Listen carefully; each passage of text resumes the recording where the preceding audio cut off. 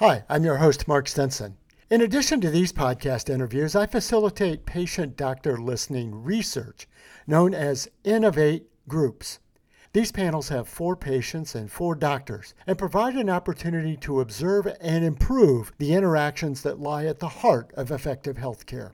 I've created an ebook on this Innovate Group method, and I'd like to offer you a download. It includes real-life case studies to underscore the power of better patient-doctor listening. So visit biosciencebridge.com to download your ebook, Innovate Group Revolutions. Now, before I welcome today's guest, here's a familiar voice on an important health topic. Hi, I'm Elizabeth Rome. I've played many roles on TV and film, but today I want to speak to you as myself about a cause that's very dear to my heart. The Cancer Prevention and Treatment Fund provides free help to those who have cancer and those who wish to prevent it. They've also worked tirelessly on banning cancer-causing chemicals in our homes and neighborhoods. I want to thank them as a mom for protecting our families. Please donate today at the Cancer Prevention and Treatment Fund at stopcancerfund.com. Welcome to The Patients Speak, Healthcare Innovations Accelerating the Patient Journey, featuring interviews with healthcare leaders and patient advocates. Here's your host, best-selling author, Mark Stinson. Welcome back, friends and colleagues, to our new season of The Patients Speak. And one person who's listened to a lot of patients and gotten a lot of insights and experiences, our guest today, Rob Oliver. Rob, welcome to the show. Oh, thanks for having me, Mark. Rob is a speaker, a podcaster, a patient himself. He's got a great program called Perspectives on Healthcare. And just this May, Rob, you, I think, set the Guinness World Record in a marathon interviewing session of 137 interviews. Oh, my goodness, there's a lot of patient listening there. Yeah, no, it is official at this point. So excellent. Yeah, which it was. And I'll tell you this, from my own personal experience, it was cool to set the record, but the insights that I received from the people that I talked to were priceless. That's really the value that came out of it. Absolutely. And I must underscore that you are what you are going through your own healthcare journey as a patient. So we'll gain some insights from that too. But Rob, let's get started then. As you talk to patients about their complex healthcare conditions, about their experiences trying to get to a doctor, trying to find treatment in urban and rural areas. I found that fascinating. But maybe you can give us a summary, give us a headline when you took away from what the patients said. The most frequent thing that I heard was, I want my medical providers to listen to me. Mm-hmm. And I found that to be a recurring theme. And it's so interesting because who knows what the symptoms are? The patient does. And who knows what's going on in their life and what's like the patient does. And yet sometimes the medical professionals are in such a rush to get through this appointment, get on to the next appointment. They're facing insurance pressures on how long each interaction can be. And yeah, that's the number one thing people wanted is, please listen to me. Mm-hmm. And when it came to listening, did they seem to think that you're not hearing my condition, my symptoms, or did they say you're not appreciating, you're not understanding, you're not showing compassion? What do you think that they wanted to be heard for? There were 2 things that they really wanted. Number one is for the provider to take a little bit of time to make sure that they were being fully heard. Number 2 is to be seen as a whole rather than as simply a diagnosis. Sometimes medical providers were focusing in and it became so fixated on the diagnosis that they missed out on the rest of the person. The fact that they work, maybe they have a family, they are in the community, and all of those elements are affected by what's going on in their life from a medical experience. Mm-hmm. And what about this idea of just getting in to see the doctor? And I know that there was one guest, for example, recently from, I believe, South Dakota. I live in a county with 2 people per square mile. So there's not a lot of doctors around. Yeah. So it's interesting. I actually did, besides interviewing patients, I also interview professionals.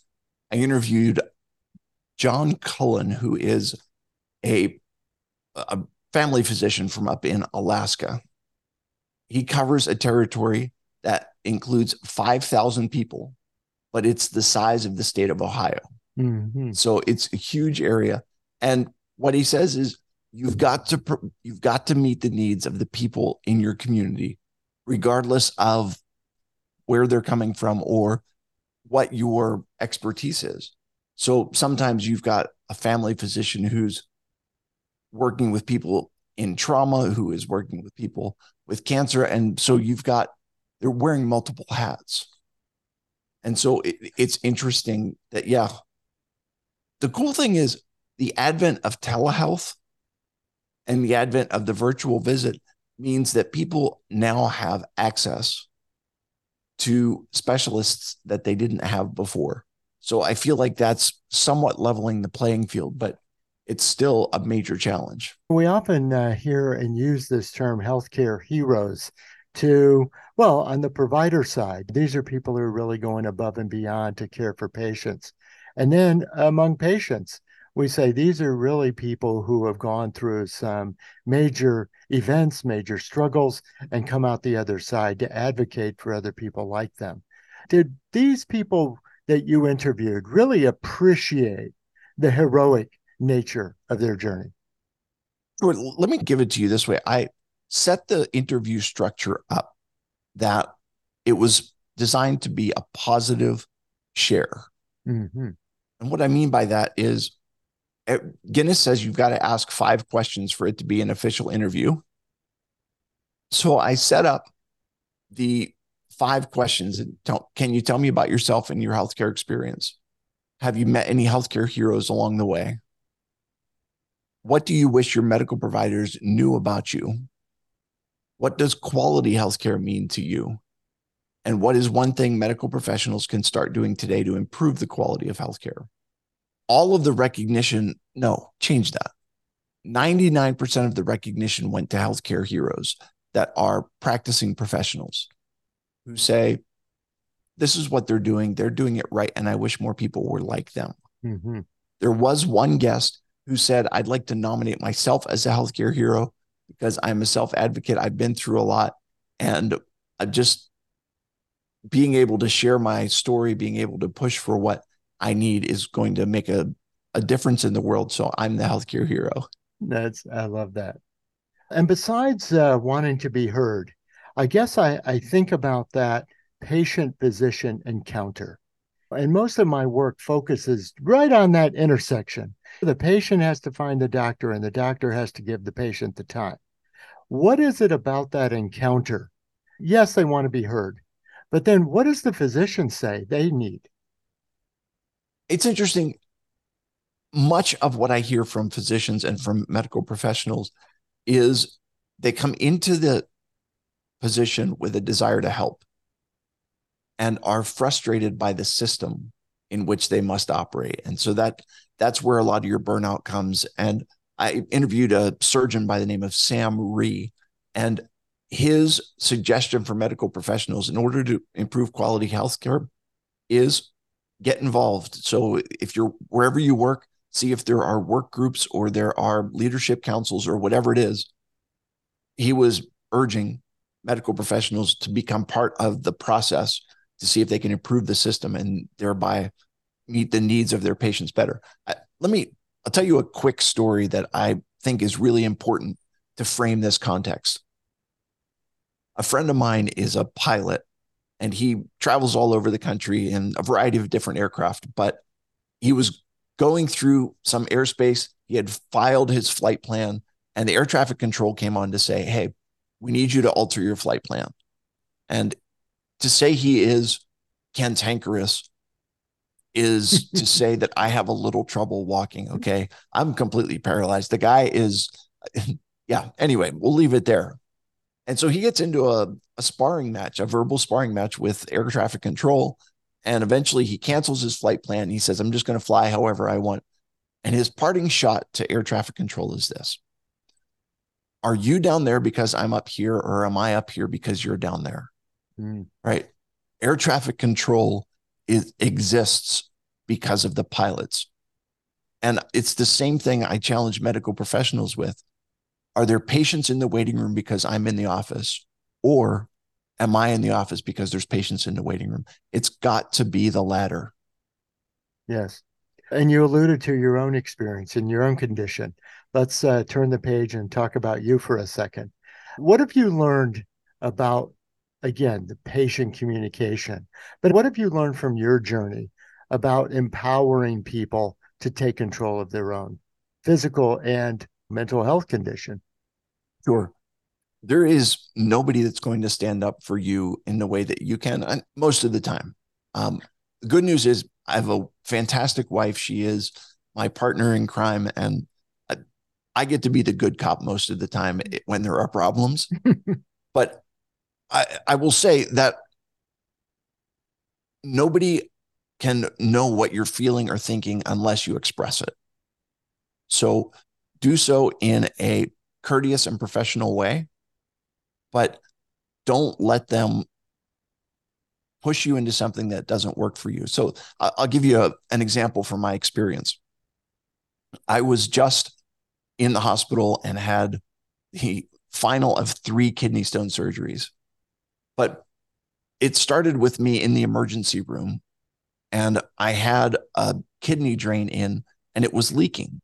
And so the urologist came in and said, your surgery scheduled in 5 days. We're just going to put a patch on your tube that's leaking and we'll send you home and you can have your surgery in 5 days. And I said, okay, here's the problem. And that is, if you send me home with this patch on there, it's going to leak all over my wheelchair. It's going to leak all over my bed. It's still going to leak. That's not an acceptable solution. What else can we do? And so she said, let me check. They checked with the doctor and they moved my surgery up so that I was admitted to the hospital, and a day and a half later, surgery accomplished, tube out, leak stopped. We were all good. But it's a simple thing to explain to them why something might not work and ask them for a different solution and see what they can come up with. And if you've got your own ideas about how to solve the problem, feel free to share those too. Yes, yes. And I think that's what the speaking up part. And it's, boy, I tell you, it's not that easy. I've been in the healthcare field almost my entire career. And I swear, I get in that office and you're in the gown or you're on the table and you're in this subservient position with the expert doctor and your mind goes blank. 2 things about that. Number one, sometimes it's helpful to write down your list of questions or list of concerns before you go in. Number 2, I don't have a medical degree, but what I have is a PhD in what I term Robology. Okay. You've got one in Markology, and you've lived with you your whole life. You are aware of what goes on in your world. You're likely aware of whatever conditions it is that you face, whatever. So you are an expert in you. And what needs to happen is there needs to be a mutual respect for the expertise and a desire for both parties to work together to achieve an outcome that is agreeable to both sets of experts, the patient expert and the medical expert. That's good insight. We're talking to Rob Oliver. He has a great program called Perspectives on Healthcare. It's a great podcast, and he's a speaker and a keynote speaker on these topics. Rob, let's also speak maybe personally and one-on-one to listeners who might be healthcare executives. They might be at healthcare systems, large medical practices, but even biotech, medical devices, pharma companies. These are the people who are developing the tools, the protocols, the techniques and policies. What would you say to them personally about how to listen better, how to connect to patients better? What sort of things would you advise them? I live in Pittsburgh, and the University of Pittsburgh Medical Center had some advertisements a number of years ago. I'll just say, I don't remember how long, but they talked about the fact that Mrs. Johnson is not the hip replacement in room 919 bed A. Hmm. She is a grandmother who is getting her hip replaced so that she can take her grandkids to the park and she can work in her garden and that she can go to her knitting group kind of thing. Those may not be the exact things that they had in the list, Sure. but that's never, ever lose sight of the fact that patients are people and that what is being done for them is allowing them to live their life as fully as possible. And that's got to be where the focus is. Make sure that people are receiving the help, receiving the care that they need so that they can get back to what they're doing or back to what they love. And so to me, I've found that there are three different types of care that people receive. Okay. One is a short-term care where it's just something temporary. You have a sprained ankle or what have you. And what you're doing is you're allowing people to get back to doing what they love as quickly as possible. Another is when people are dealing with a new life circumstance. So you've got diabetes, you've got whatever it is, and the goal is to be able to get back to doing what you love as close as possible as you were beforehand. And the last one is when people are looking at an end of life decision. And when they're making those decisions, it's interesting to me because it's got to focus on the patient. And I'll just give you a quick example that the treatment plan for people varies based on who it is and what their life circumstance is. And I had an oncologist on who was talking about 3 people in her practice that received the same diagnosis. And the treatment plan for all 3 of them was different. Hmm. So one was an 85-year-old man who received a cancer diagnosis. And he said, I don't want to do treatment. I'm too old. I don't feel like putting myself through that. And he chose not to do any treatment. Hmm. Another was a 25-year-old young woman. And she said, I would like to treat this as aggressively as possible. And that was her plan. Another was a 30-something-year-old man who was a family man and said, okay, I will do the treatment, but I'm going on vacation with my family and I don't want to lose all my hair and I don't want to feel awkward on vacation. So I would like to do my treatment after I get back from my vacation. And so it's the same diagnosis for all 3, and yet the treatment plan is different in each case. Yes. Very personal, isn't it? Yes. Yes. And you talk about treating people as people. And I think about oftentimes in the medical environment, even medical communications, we think about, quote, case studies. And they sound like it's a 40-year-old woman with these conditions and this height, this weight, this background. That, I guess that's a start, but there's so much more than the sort of medical symptoms and diagnosis codes, isn't there? There has to be. And a number of years ago, the World Health Organization was pushing for functional assessment rather than diagnostic assessment. Mm-hmm. I think that's really important. Listen, let me give you an analogy. I'm a person with a disability, right? So when I was 21 years old, I was involved in a body surfing injury where I broke my neck. I'm paralyzed from the chest down with limited use of my arms and hands. And so I tell you that to frame this. There have been movements about how to refer to people with disabilities. Many years ago, it was handicapped, and then it was the disabled, and then they moved to person first language, and it was people with disabilities. And all of those are well and good, but I don't identify with any of those 3. I'm Rob. That's who I am. And that's how I want to be treated. And I think the same thing applies in the medical setting. I don't classify myself as a quadriplegic. I don't classify myself as a kidney stone patient. I'm Rob. And all of the rest of that just fits into my life as being part of what I need to be me. Yes.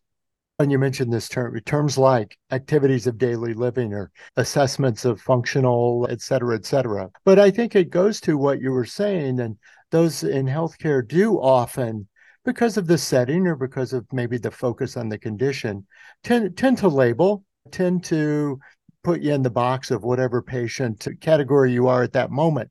But you're right. If you pull the camera back and you see the entire life, the day in the life of Rob, rather Sure. than a moment in time of a medical encounter. Yeah, and that's just it. I had Nicholas Smith, who is a psychologist, I believe, down in Tampa. He was on the program, and during his interview, he works a lot with teens with a diabetes diagnosis.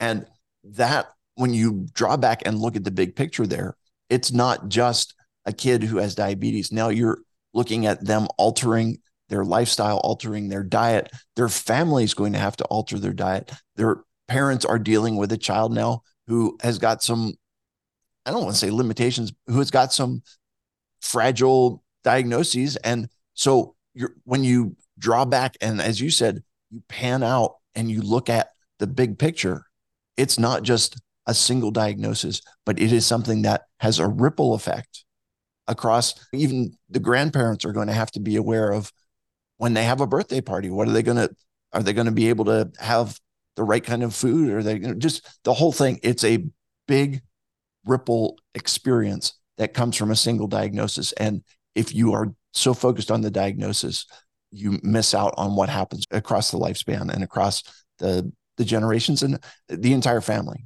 Yes. Rob, it's been such a pleasure talking with you. And I know you've got a million stories from your interviews as well. But let's keep listening to folks like Rob. If you like this podcast, that's great. But Rob's got another perspective, and that's why it's called Perspectives on Healthcare. He's looking at a lot of patients and a lot of healthcare heroes. And I know you'll want to join Rob on his program. And Rob, I really appreciate you sharing both your learnings and your personal journey. And I thought maybe you could leave us, after setting a world record for the longest interviewing marathon, talking to 137 people in 37 hours and some odd minutes. What's next? What's ahead for you? And boy, I guess in context, what is your antenna up to listen for? The next thing for me is I'm taking it and I'm putting it into a book. The patients, the people that I've talked to have actually written the book for me. And it's a matter now of taking all those quotes, taking the information that they've provided and literally sharing that with medical professionals to say, this is what we have to say. These are our ideas for how you can do a better job in providing quality healthcare. Wonderful. My guest has been Rob Oliver. He's the host of Perspectives on Healthcare, the podcast, and he's a keynote speaker on healthcare issues and patient listening of all kinds of topics. Rob, I really appreciate you coming on the show. And I'll put all your contact information in the show notes so we can find you. Fantastic. Thanks for having me. And until next time, I'm Mark Stenson. We're continuing into season 2 of our interviews, talking to people like Rob who have unique perspectives on healthcare, but also medical researchers, patient advocates of all kinds, and healthcare executives who need to hear what people say when the patients speak. Thanks for listening to The Patients Speak, Healthcare Innovations Accelerating the Patient Journey, with best-selling author Mark Stinson. Our podcast is hosted on Captivate.fm, so you can listen wherever you get your podcasts. Subscribe now so you won't miss an episode of The Patients Speak.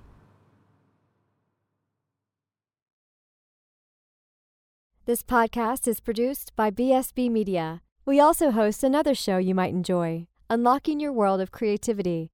It's a top-rated podcast featuring interviews with creators around the world. We help you gain the confidence and connections to launch your creative work out into the world. Look for Unlocking Your World of Creativity on your favorite podcast app.